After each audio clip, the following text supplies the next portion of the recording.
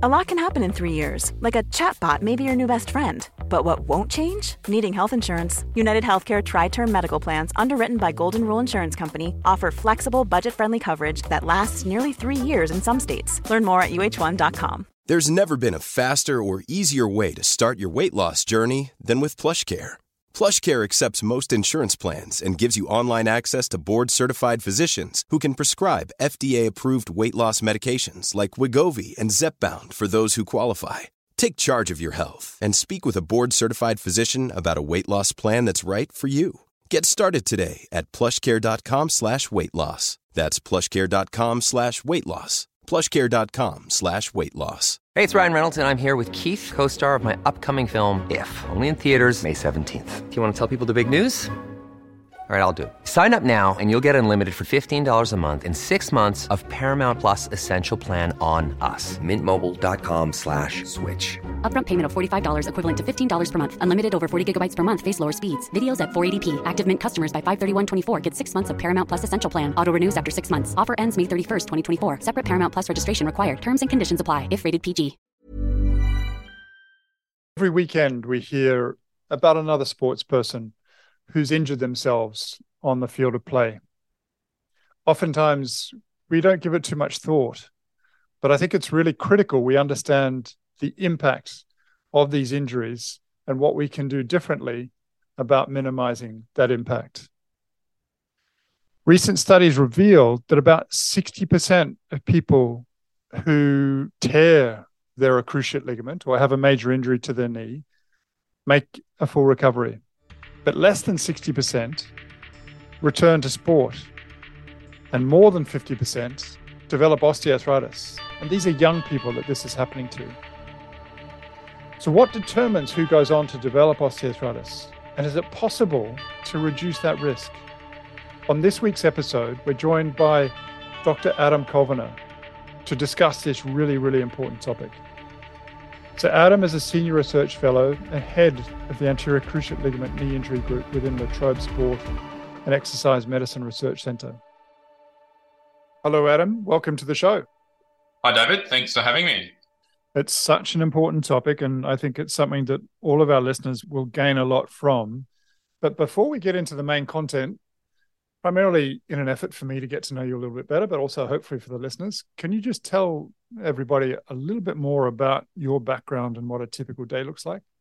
So my journey probably stems back to when I was a kid growing up in country Victoria on a sheep farm with two younger brothers. And we were very sporty, all of us, throughout our childhood and adolescent years. And actually one of my brothers at the age of about 15 unfortunately had a serious knee injury.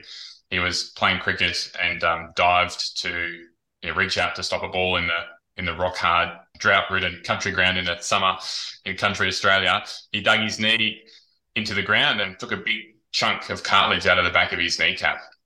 So I was really intrigued by his subsequent treatment. He saw surgeons, he saw physios, and ultimately had a bit of floating cartilage removed and some of the good cartilage taken out as well, sent across to Perth, which is about 3 hours away, and grown and harvested in a petri dish some more healthy cartilage, and then 3 months later, reinserted back into the knee. And I just found that whole process of that cartilage treatment and then his subsequent rehab really fascinating and really garnered my interest in sports medicine generally, knee injuries as well, and I suppose becoming a physio. So then I went on to become a physiotherapist, and following that went on to do a PhD about 8 years ago now, which focused on ACL injuries and primarily the development of early osteoarthritis in young people who have had a serious knee injury, such as an ACL. And I've been very fortunate to have had some couple of international research fellowships where I've had stints researching over in Norway and in Austria, which has been really fundamental in my research training to see how other people do research in different cultures, and I think really important for researchers and clinicians both to get experience of different ways of doing things in different healthcare settings. So coming back to Australia just before COVID, very fortunately was able to receive some funding for salary support and another research fellowship from our Australian NHMRC, so our national medical funding body, where I'm based at La Trobe University now, where I lead a team of multidisciplinary clinician scientists trying to work out the best ways that we can manage ACL injuries from preventing them in the first place, right through to working out why people are at risk of an ACL osteoarthritis after an ACL injury, and really trying to optimize the long-term outcomes for these people. So I've been hugely fortunate to be surrounded by many very clever and smart people that I feel like have just sort of helped push me along my career thus far. It's like being in the middle of a peloton. You just sort of jump on for the ride. So it's been a lot of fun. Oh, look, you're out there leading the pack. I wouldn't necessarily say you're back there in the middle of the peloton. You're leading a lot of this. So just really interested, because I think I hear not infrequently about early events that happen in a person's life. And here I'm particularly thinking about your brother diving into the hard rock of country Victoria during the drought. Did you think about, I guess, that event at the time as being interesting, and or have you thought more about it being stimulating once he'd sort of matured and got through that process? Is it something you did in retrospect, or you think it was really stimulating at the time?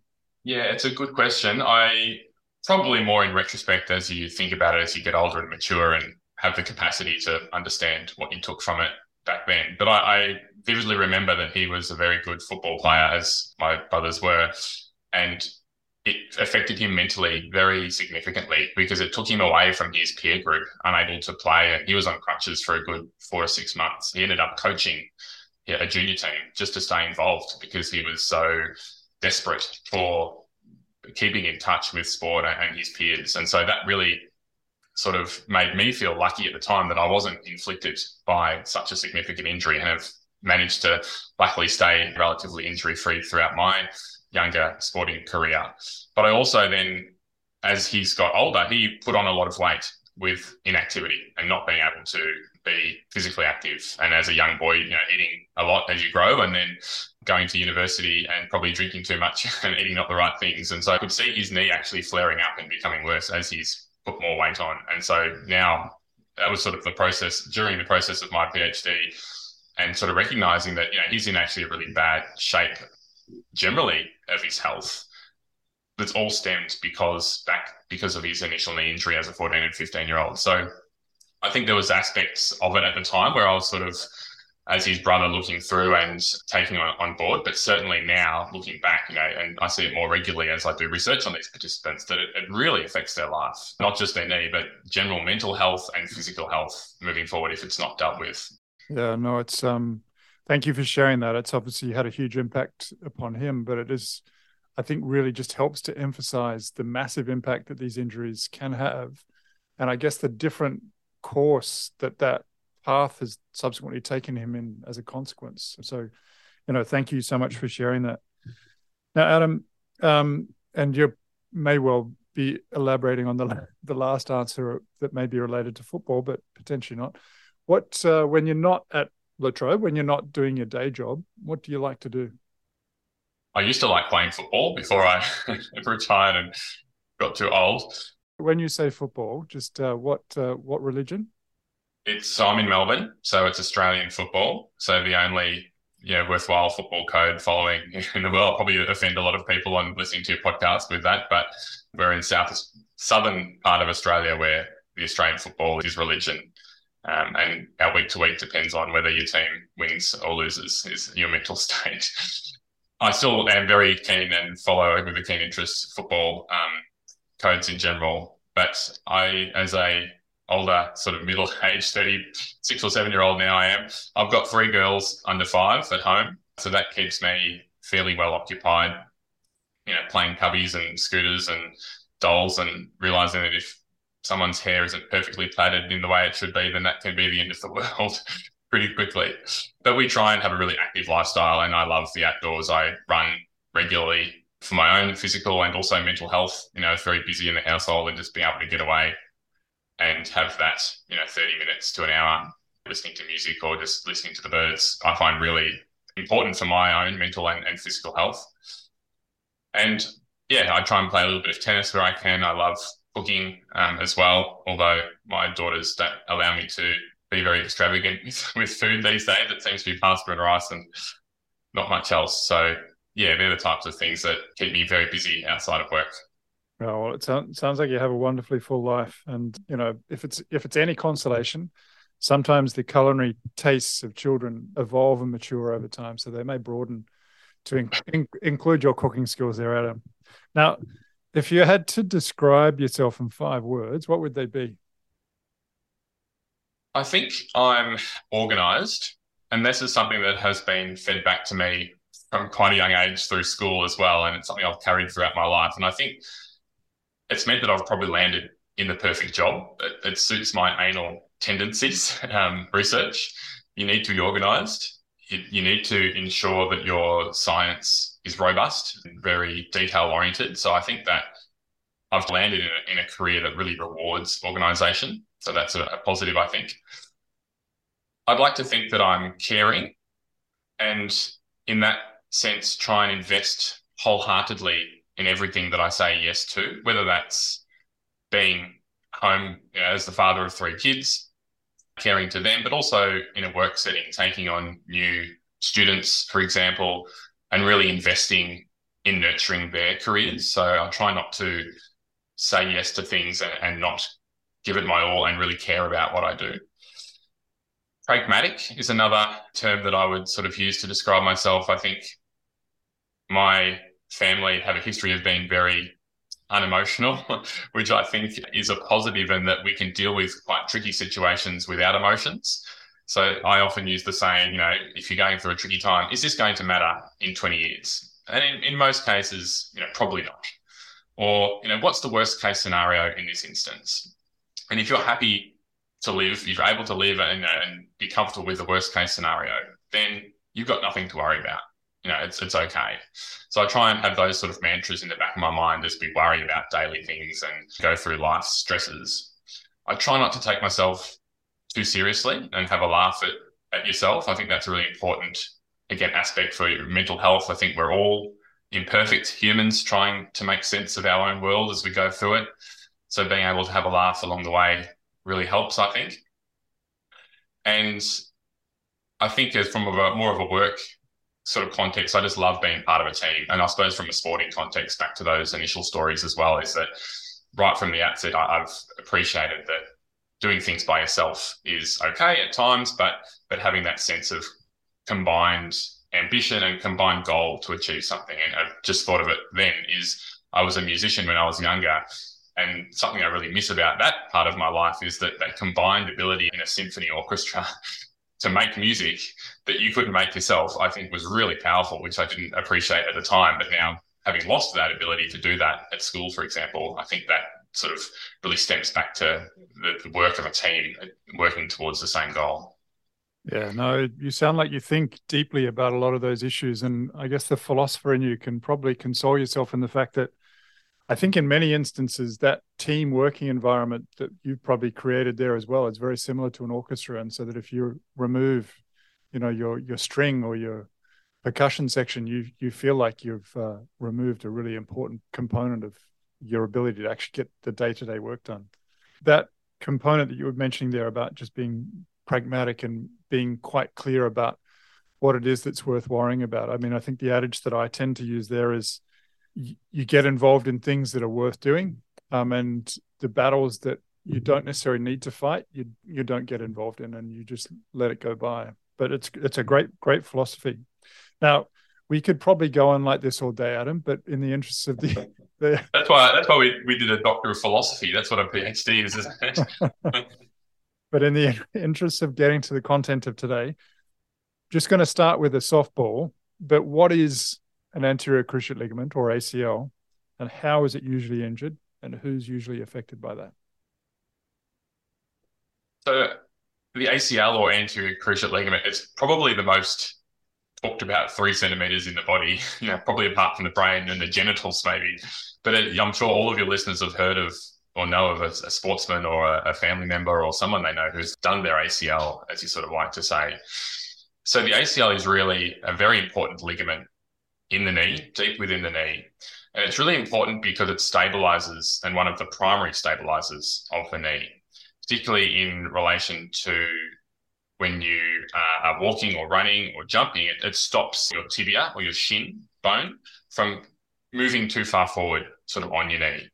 And also it has a function in terms of stabilizing the rotation or the stability, the twisting and the turning stability of your knee. And that's why without an ACL, patients will say, oh, my knee gives way as a primary symptom of that having an ACL that's not intact, because it's so important for them to maintain the stability structurally of the knee. The actual structure of it, it's fascinating, and I'm not a historian on this at all, but it has two bundles. So it's almost like a plait, like if you're plaiting a hair, the two bundles sort of wrap around each other, an anteromedial bundle, it's called, and a posterolateral bundle. And they each have slightly different functions in terms of how they stabilize the knee at different sort of knee flexion angles as you work your way through full extension into the knee bending.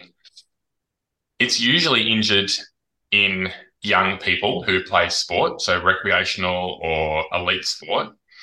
And these sports typically involve a lot of sort of jumping, pivoting, twisting type maneuvers. So contact sport and sharp, fast twisting, landing. So they can occur in a couple of different ways. Normally they can happen either in a contact mechanism. So that means that in your sport or whatever you might be doing, someone's come across and landed on your knee, or another player or person is involved and it's twisted and it's really inevitable. It's out of your control, a bit like having a broken bone because someone's landed on you and twisted your knee. Whereas the other type of injury is more of a non-contact injury. And that's when you might be on your own, chasing someone on the football field or basketball court, and your knee just suddenly, you might twist ever so slightly and your knee suddenly gives way. And that actually makes up about 2/3 of ACL injuries, those that don't involve another player. So typically it might be landing from a jump, for example, and you might land awkwardly and your knee hyperextends is one mechanism. And the other one is more around sort of a deceleration. So you're stopping yourself from running and trying to twist at the same time. So typically if an opposition player might be approaching you and they sort of go to step around you and you have to stop one direction, quickly twist in the other direction. So your foot is normally planted outside your hip, so wide, outside your base of support. And then the sort of telltale signs of rupturing your ACL is you'll hear a pop, immediate swelling, quite painful, and you're often unable to put weight through that knee, and often it gets very stiff very quickly from all of that swelling. And if you are able to continue to walk or run on it, it often feels a little bit unstable or feels like it's going to give way, essentially. So it is one of the most common injuries, but it's also very burdensome, which I think is why the focus of an ACL is so common in the media. If someone does their ACL, it's a really serious injury and there's a lot of media attention about it, particularly if it's one of the better players in the team, because it does involve upwards of 9 to 12 months out of sport with intense rehabilitation. So it's not just a simple injury that you get back from really quickly. And as I'm sure we'll touch on later on, it does have sort of longer term risks and consequences as well in terms of the development of osteoarthritis and being a risk factor for that. And I'll also mention just in closing that unfortunately, women and girls are at high risk of having an ACL injury, and we're doing a lot of work in this space here at La Trobe University trying to understand why that might be the case. And there's been an explosion, which I think is fantastic, in women and girls' participation in these traditional male-dominated sports, such as Australian football. And I know, around the world, growth in soccer and basketball and as more funding comes to the grassroots level for these sports, it's fantastic. But in the initial seasons, at least, of these new sports, we're finding that women and girls do have anywhere between 2 and 8-fold higher risk of having an ACL injury, which is really unacceptable that these young girls and women have such high risk and put their knees at such risk for the rest of their lives. So I think women have different muscle strength. Obviously, hormonally, they're a little bit different. We know a little bit about the changes over the menstrual cycle and whether that influences the risk, but I think there's so much more we need to understand to try and reduce that risk so it is similar to the men and boys.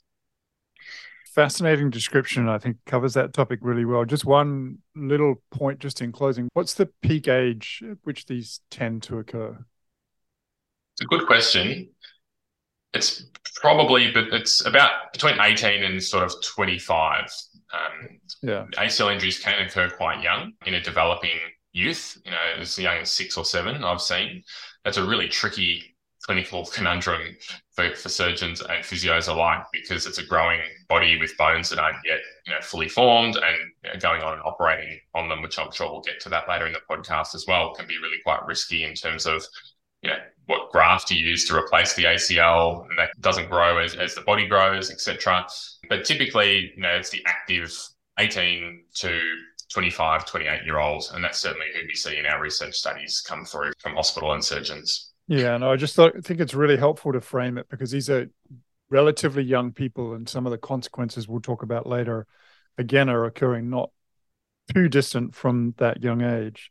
Now, before we get into that, though, again, just in the interest of creating, I guess, a little bit of context and background, there are lots of different ways the knee can be injured with the ACL and potentially other structures.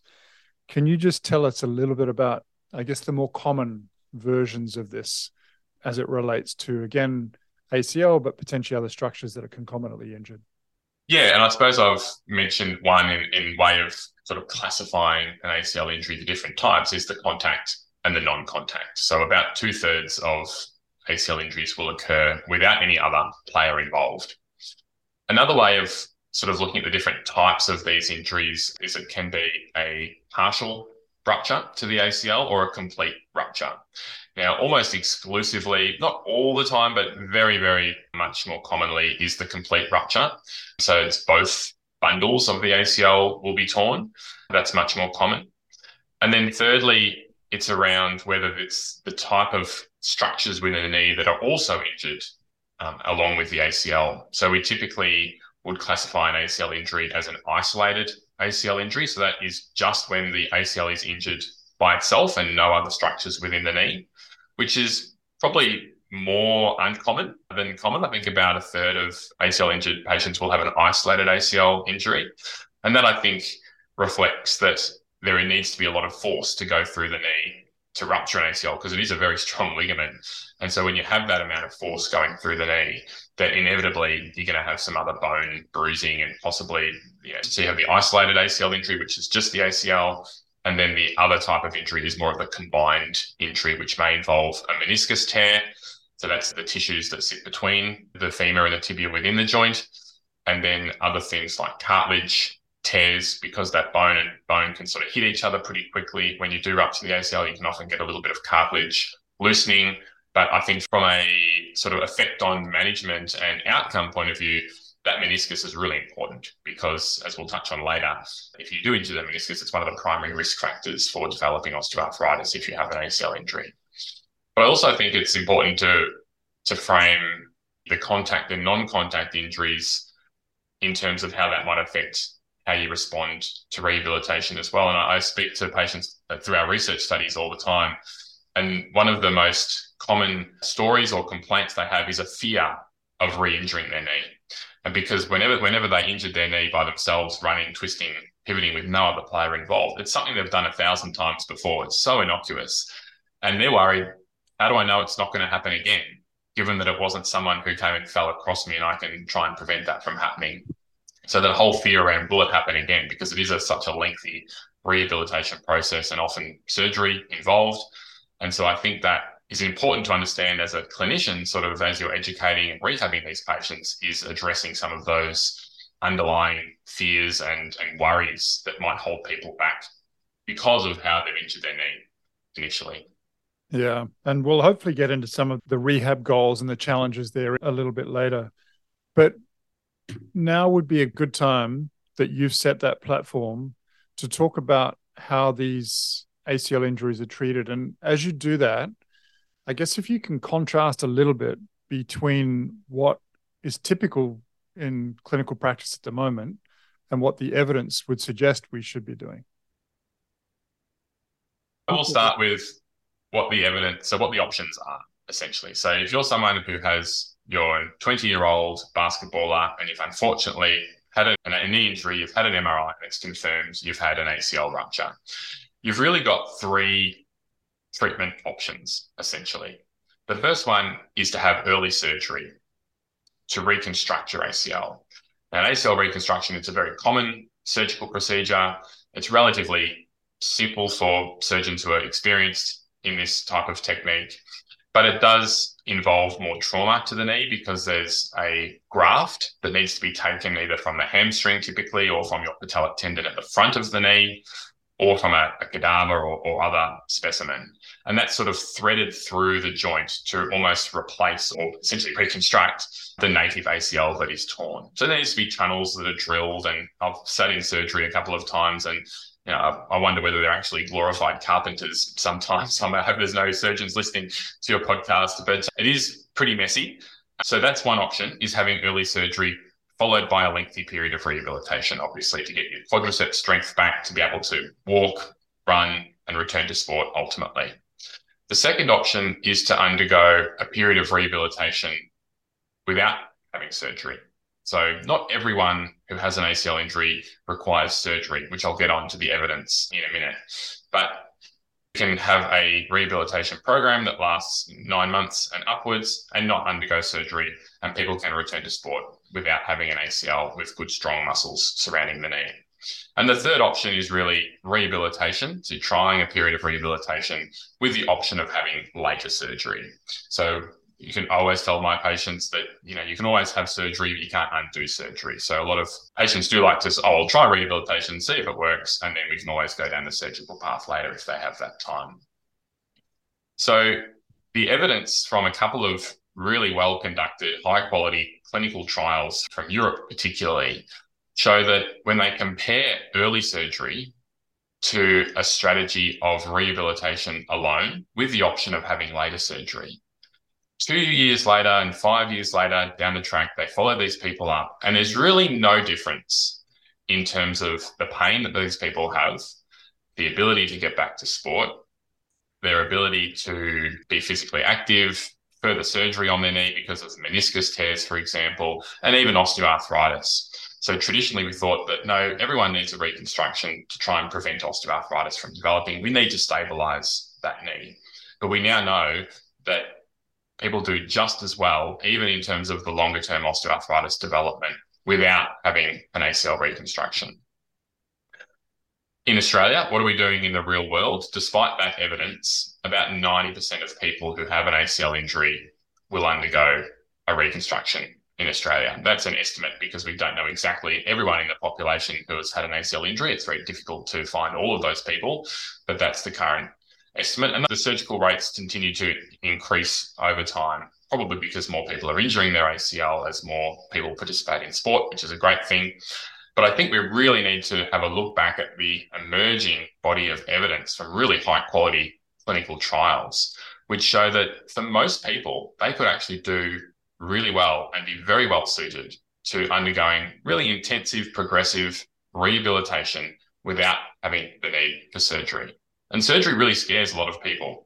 They're very reluctant to go into surgery. It comes with risks, which rehabilitation often doesn't.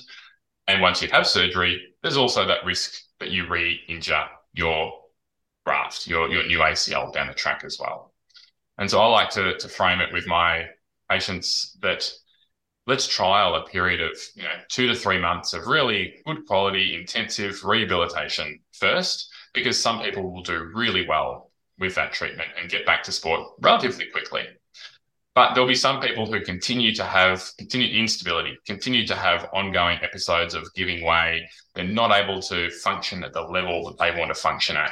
And it's those people that their quality of life is affected because they can't play sport. Their knee continues to give way. They're at risk of damaging their meniscus because of that instability. And they're the ones that are really good surgical candidates sort of later on. But I like to sort of tell patients, you need to prove to me that you're unstable. 3 months to prove to me that you're unstable before we go and have surgery. And I know, having spent some time in Scandinavia, different parts of the world are more advocates of that type of approach, where that non-surgical management strategy is sort of more at the forefront. Whereas I think in Australia and I think the States, the US as well, where perhaps our healthcare systems are more financially driven, with surgeons being compensated financially for the number of surgeries they do, obviously that can influence the outcomes and the clinical pathways that these patients optimally pursue. And I think I've written a couple of editorials that have been published that have been quite provocative, actually. It's saying that the secret for these ACL injured patients really lies within an intensive and good quality rehabilitation program, and not all of these sexy, surgical techniques that a lot of people spend a lot of money on trying to work out which graft to take, what type of surgical technique to use. But I think the growing body of evidence suggests it really doesn't matter what surgical technique you use. It's the gold standard, good quality, intensive, progressive rehabilitation program that is absolutely fundamental for getting these knees back as good as they can be. Wonderful. Now, Adam, just to quickly sum, so the evidence would suggest that the preferential evidence-based treatment should be rehabilitation followed by delayed surgery for those who demonstrate ongoing instability. Clinical practice at the moment, the overwhelming majority of people have reconstructions of their ligaments surgically.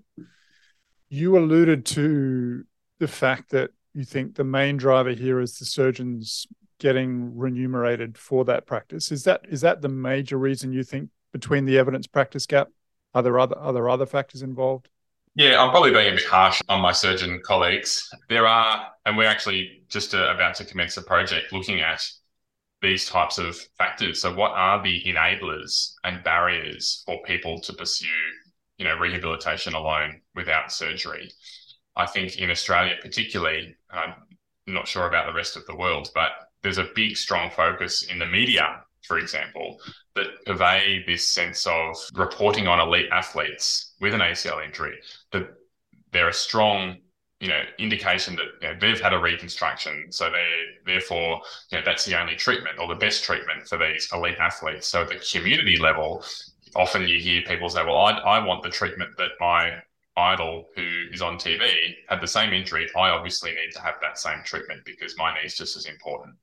And so I think we're starting to understand a little bit about the community beliefs and perceptions around and where they've come from, whether it's from teammates at sport or school or family or indeed the media, that I think the perception pervades society that you need a reconstruction that is very challenging to alter communities' beliefs and understanding, which I think is part of our long-term aim in this space. But so there's a multitude of factors that lead into this, and also clinical care pathways. Often, if you do have that primary contact with your general practice, your GP doctor, and they order an MRI and see an ACL injury, often if they're not on top of the literature, then they might just send you straight to a surgeon, and then so you don't know that there are other options. And so, of course, you're going to listen to the surgeon because they're an authoritarian figure and they know what they're talking about, and you go and have surgery. And so we've had some of our research participants who are not doing so well 2 or 3 years down the track, and we asked them, if you had your time again, would you go through the surgery again? And often they do say no, knowing what they know now years down the track, but they just weren't presented with that as an option. Yeah, no, really, really important to get that messaging right and hopefully change some of the misperception out there that's in the community. Now, for these injuries, why do they matter? What are the consequences of tearing your ACL? When do those consequences tend to happen? I suppose initially it's you can't play sport for a period of time. And that can be, as I said, with my brother, that can be really mentally challenging, as well as not being active and the risk of putting on weight, etc. And it becomes a bit of a vicious cycle. And that's obviously in the short term. There's a period of time where you're on the sidelines and you're really isolated in terms of going through a rehabilitation program. It's often boring. You're doing the same strength exercises in the gym, and that's, I think, a real skill of a physiotherapist or a rehabilitation specialist, is to make it really interesting. And I say to patients, let's get your knee bigger and better than it was before you injured it initially, because you injured it because maybe you weren't strong enough. So let's actually take the opportunity to get it bigger and better. And I think work on performance aspects during that rehabilitation period for a young sports person. I can see that the time maybe focused on also improving their performance when they can get back to sport is really valuable. So 9 to 12 months is a typical time period until someone can return to that high level sort of impact, pivoting, twisting type sports. But unfortunately, for about 50% of people, they aren't able to get back to their same competitive sport level. And they often complain that it's because of their knee. Sometimes it's life and they've got kids and they change jobs and they don't want to play sport anymore, and that's fine. But often it is because of their knee. And we know that about 1 in 3 people report ongoing pain and symptoms in their knee up to 5 or 6 years after their ACL reconstruction. So it's certainly not a self-limiting condition that sort of you have a reconstruction, you do a bit of rehab and it gets back to a normal knee. Unfortunately, once you have an ACL injury, it's probably not ever going to be a normal knee again. The biomechanics change ever so slightly, even with a reconstruction. It's never that 100% that native knee that you had, that you were given when you were born, unfortunately. But more sort of longer term, beyond the sort of inability for some people to return to sport and physical activity, the big one, obviously the elephant in the room, is the development of osteoarthritis, ongoing symptoms that come with that. And from a research perspective, it's really challenging to work out where's the transition from painful following your injury to then when the pain develops or starts because of the osteoarthritis in your knee. And we're doing some work in that space at the moment as well. But we know that about 50% of people within 5 to 10 years following their ACL injury, irrespective of whether you have a reconstruction or a rehabilitation only, will ultimately develop osteoarthritis in their ACL injured knee. And this is much higher rate compared to their other knee, for example, that hasn't had an ACL injury or other type of injury, and much higher than their uninjured peers, their teammates who have played the same sport for a number of years but haven't had an ACL injury. So this can be quite debilitating for patients. And your point earlier around highlighting that these are 25 and 30-year-olds who are often having these ACL injuries. So they're in their 30s and 40s when they're developing osteoarthritis and developing these symptoms. So it's often the peak time of their employment, peak time of their careers from a professional point of view. They're often having kids, so caring responsibilities, ability to play with your kids is at the forefront of that life stage as well. And as we know, as I'm sure many of you guests on the podcast have described and discussed, is that there's no cure for osteoarthritis once we have it at the moment. And so it's really about how do we manage the long-term health of this knee, which we should be doing during the initial stages of rehabilitation, which we'll probably get to. But it's appreciating that your knee is at risk and doing everything we can to try and improve or optimize the health of that knee longer term. We also know that unfortunately there's probably a 4-fold higher risk of having a knee replacement when you're, before you're 60 if you have an ACL injury. So there's sort of the facts and figures, which I think when talking to patients about, it's a real challenge because you don't want to create all this fear and worry about something that might happen in the future, because 50%, 60% will actually be okay and not develop arthritis too quickly. So they might not be in that group. But I think it's also important to give a realistic, understanding of and a motivation for them to do their rehab, because as we'll talk about in a minute, I'm sure there are some things we can do during rehabilitation, which we hope can help reduce that risk as well in the long term. Yeah, so fantastic and a great exposition of the impact that these injuries can have, both immediate and longer term. So when we're talking about osteoarthritis, what are some of the reasons that put a person at higher risk of development of osteoarthritis following that joint injury? The main one, as I sort of mentioned earlier, is if you have a combined injury with the meniscus.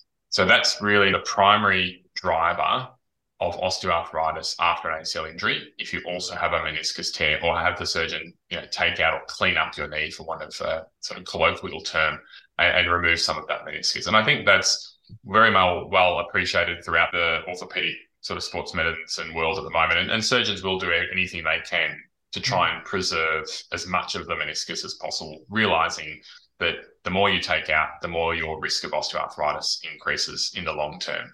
So that's the most potent risk factor. And unfortunately, we as physios can't really do much about that because it often comes from the time of the injury with the forces that go across the knee. The surgeons can try and repair part of the meniscus rather than chopping it out. But it's not something that we can ultimately intervene on from a rehabilitation perspective. But there are a couple of really important other sort of risk factors that we need to know about that we can modify that may lessen our chances of developing osteoarthritis in the future. And one of those is getting good, strong muscles around the knee. So there's quite a bit of research. We've done a couple of recent systematic reviews showing that quadriceps weakness, so that's the muscle at the front of your thigh, quadriceps weakness is an important risk factor for the development of osteoarthritis. So this is in the general population, including sort of older adults who maybe have osteoarthritis not due to a knee injury, but also in young people with a knee injury. So good, strong quadriceps muscles reduces your risk of developing osteoarthritis. And if you already have osteoarthritis, it reduces your risk of progression to further sort of more severe symptoms and disease. And we've had a PhD student just publish a systematic review looking at whether functional performance tests, so these are things like hop tests that we often use during rehabilitation of ACL injured patients. So how far can you hop on one leg and you balance when you land? But if you're unable to perform very well compared to your other uninjured knee, that this can actually put you at risk of future osteoarthritis as well. And it probably comes back to that sort of muscle control and having strong muscles, because that obviously is important in those hop sort of functional type tests as well. So we also, thankfully, have published some other data showing that a return to sport, so often people come to us and say, when can I return to sport? And if I return to sport, is that going to increase my risk of getting arthritis? And thankfully, we have shown that that's not the case. So we can be telling our patients that, yes, you can get back to sport and be active and live a healthy life, and you won't be increasing your risk of osteoarthritis.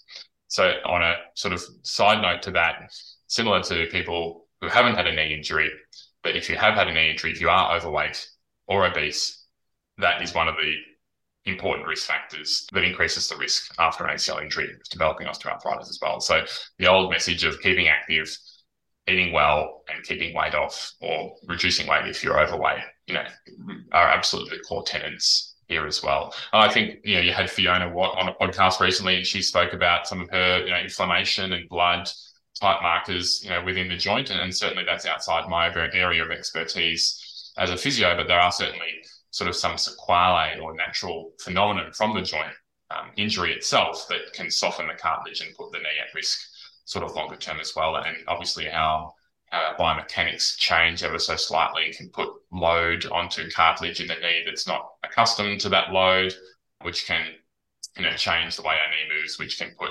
certain parts of it at risk as well. Yeah, no, wonderful. And presumably the extension of that really is that, if you want to reduce your osteoarthritis risk following the injury, to maintain good strength, to keep your weight down, and take advice about physical activity and return to sport. Just on the return to sport question, Adam, it's obviously great that they can get back to sport. Any advice that you give to people about the timing of that return? It varies, but there is some evidence. I suppose the main risk, sort of taking a back step, the main risk of returning to sport too early is the fact that you might re-injure your knee. If you don't have the strength around your knee to maintain the ability to jump, land, twist, pivot, then that's going to put your knee at risk of re-injuring, and then you've done a second ACL and you go and have a revision, another graft. That's what we certainly don't want to happen. So historically, it's been all about time. So we use time criteria. So you need to wait until 9 months or 12 months, and then you're able to get back to sport. But nowadays, it's more around a functional sort of criteria. So you have to tick off certain return to sport criteria to be able to safely return to sport. We can never prevent every single re-injury that's going to happen, but this is shown to be able to reduce that risk of re-injuring your knee. So there are things like being able to hop in different directions, at least 90% compared to your uninjured side, having quadriceps strength of at least 90% compared to your other side, being able to train unhindered, relatively comfortably before going back to match practice and then ultimately full competitive sport. So certainly those sort of return to sport battery of tests are well established in literature and something that patients should absolutely be passing before they go back to sport. But it also sort of go back to your initial point on that, is that we trying to modify these risk factors. We actually have very little evidence to suggest if we get quadriceps muscles stronger, if we reduce weight, whether that actually changes someone's risk and is able to prevent or reduce the risk of osteoarthritis. Hypothetically, because they are risk factors, absolutely. But we actually have almost no clinical trial evidence. So actually trying to, when we change these risk factors, does that actually have an impact on osteoarthritis risk. And that's sort of a segue into a really nice study that we're doing here at La Trobe, which is trying to answer that exact question, where we're strengthening quadriceps muscles, we're getting their function back as best we can, we're getting them active and losing weight, and we're tracking whether these people, using MRI scans, like how their cartilage changes over time, to ultimately try and say, yes, if we change these things, we reduce their risk and prevent or reduce the risk of osteoarthritis moving forward. Sorry, what was the name of that study? Super Knee. Super Knee. Fantastic. Now, Adam, I haven't managed time particularly well. So the next thing I was going to ask you, because obviously we've been speaking about people who've injured their knees, was about primary prevention of injuries themselves and some of the neuromuscular training that might be undertaken. But I think for people who want to listen a little bit more, please go back and take a listen to either Tim Hewitt or Jackie Whittaker's podcasts. But Adam, were there any closing comments you wanted to make about ACL injuries per se? The take-home message is patients with an ACL injury just need to be educated and empowered to make an informed choice for their management, knowing all of the risks and benefits for each of the big sort of large treatment options that we've talked about today. And we know that there's not a lot of difference in these treatment options. So not everyone needs to have surgery. So I think actually for patients to know that can give them a lot of power to take control of their own destiny here. And I think educating them about the risk of long-term health can be very motivating for patients to continue with their rehab, because it is a long and arduous journey that can be quite boring and on the sidelines doing your exercises, watching all of your friends out on the field. So reassessing all of these important factors like quadriceps strength and HOP tests throughout the process can be very motivating as they receive feedback along the way. Wonderful. Now, are there any online resources that would be helpful for the community at large that you'd like to point people towards? Good question. Research Centre has a blog, which I can share with you, which has a lot of open access, sort of freely available resources on this topic. We have an ACL clinical symposium, which is going to be online, run on the 3rd of March this year. So I can put a link to that in the show notes for you as well, if you like, which is going to be all about non-operative management and how we can try and improve people's ability to have a good outcome and maybe even try and heal the ACL with a novel bracing protocol that is being investigated up in Sydney. So, and the other one is our OptiKnee consensus statement. So I'm co-led with Jackie Whittaker, a group of 38 sort of scientists and clinicians from around the world who have put together these really fantastic set of resources from bringing all the evidence together that has been published and then coming up with some recommendations for clinicians, for surgeons, for patients about what we can all do to reduce the risk of osteoarthritis after a traumatic knee injury, not just an ACL, but any sort of traumatic injury, thinking about that long-term outcome and keeping your knee healthy as long as possible. So I can absolutely share those with you as well. That's OptiKnee. Wonderful. So we'll include a link for those resources in the show notes. But just, I guess, a couple of questions just in closing. How do you motivate yourself? What stimulates you to do what you do? I think working with very smart people, again, coming back to that sort of being part of a team and being in the peloton, it's just really easy to continue to learn. And I find that I'm learning every day just from talking to people in the corridor and having an open door policy and being surrounded by people who continue to drive you to uncover new and exciting information. I think that's a really unique position we find ourselves in as researchers that is never lost on me, that we are paid to do a job, which is asking questions and then designing studies to ultimately answer those questions. And so when we're actually coming up with those questions initially, that can be really empowering, and to be able to be funded to do this work is a real privilege, I think, and something that as I said, is not lost on me. So I think that's something that continues to drive me to learn new things, become a better researcher, to keep helping people in the community, who are at risk of injury, who are at risk of osteoarthritis, and being able to translate all of that, best work that we're doing out to improve the lives of people in the real world. Well, I hope you continue to do what you're doing and making a big difference for the lives of so many people who are out there. But before you depart, is there any one piece of advice, knowledge, or wisdom that you'd like to give for the people who are out there listening? I think for people with osteoarthritis, and I know this is the broad topic of your podcast, is that, and this comes also back to the ACL, is that we rely a lot on imaging to diagnose osteoarthritis and ACL injuries. But in reality, we probably shouldn't be relying on what we're seeing on imaging because it doesn't necessarily drive our treatment decisions. So it's an important part of it. But I think more and more research shows that if we have an MRI or an X-ray of your knee, for example, and we find some sort of damage or issue in the knee, that can be very anxiety provoking and worrying. And often people want a label and diagnosis and go off and get it treated, when in reality, we know that a lot of these things can be seen on imaging in totally asymptomatic. So they're not painful, uninjured knees. It's just a normal part of life. We have different bits and pieces that occasionally go a bit awry. So I think, also from an ACL, sometimes it doesn't matter if it's ruptured. You can create a really good, strong knee with your muscle function. And it doesn't matter if your ACL on an imaging isn't 100%.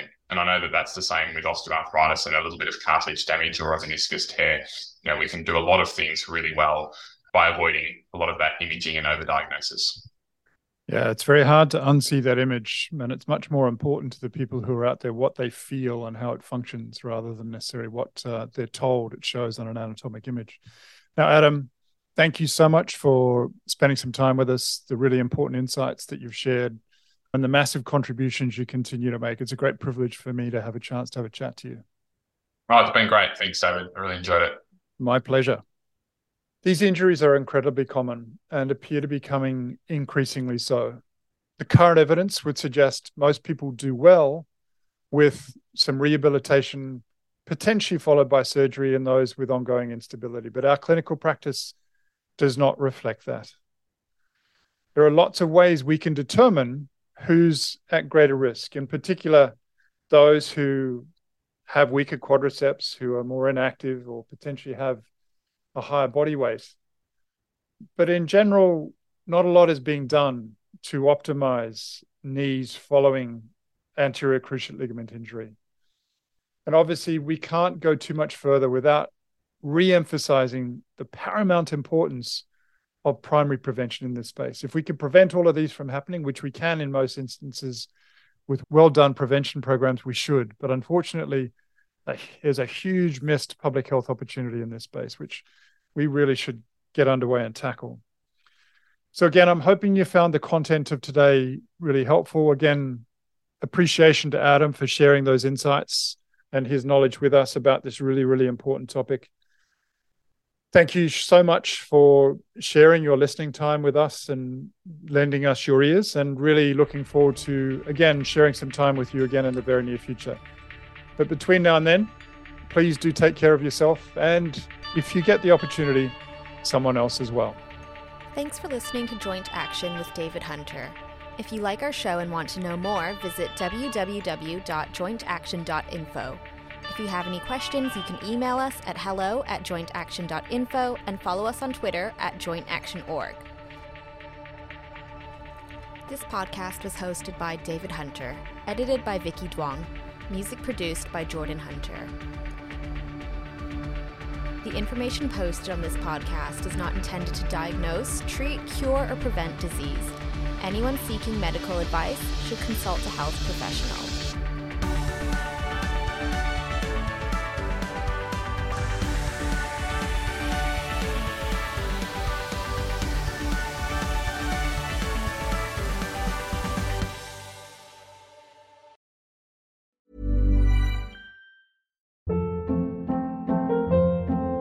Hold up. What was that? Boring. No flavor. That was as bad as those leftovers you ate all week. Keke Palmer here, and it's time to say hello to something fresh and guilt-free. HelloFresh. Jazz up dinner with pecan-crusted chicken or garlic butter shrimp scampi. Now that's music to my mouth. HelloFresh. Let's get this dinner party started. Discover all the delicious possibilities at HelloFresh.com.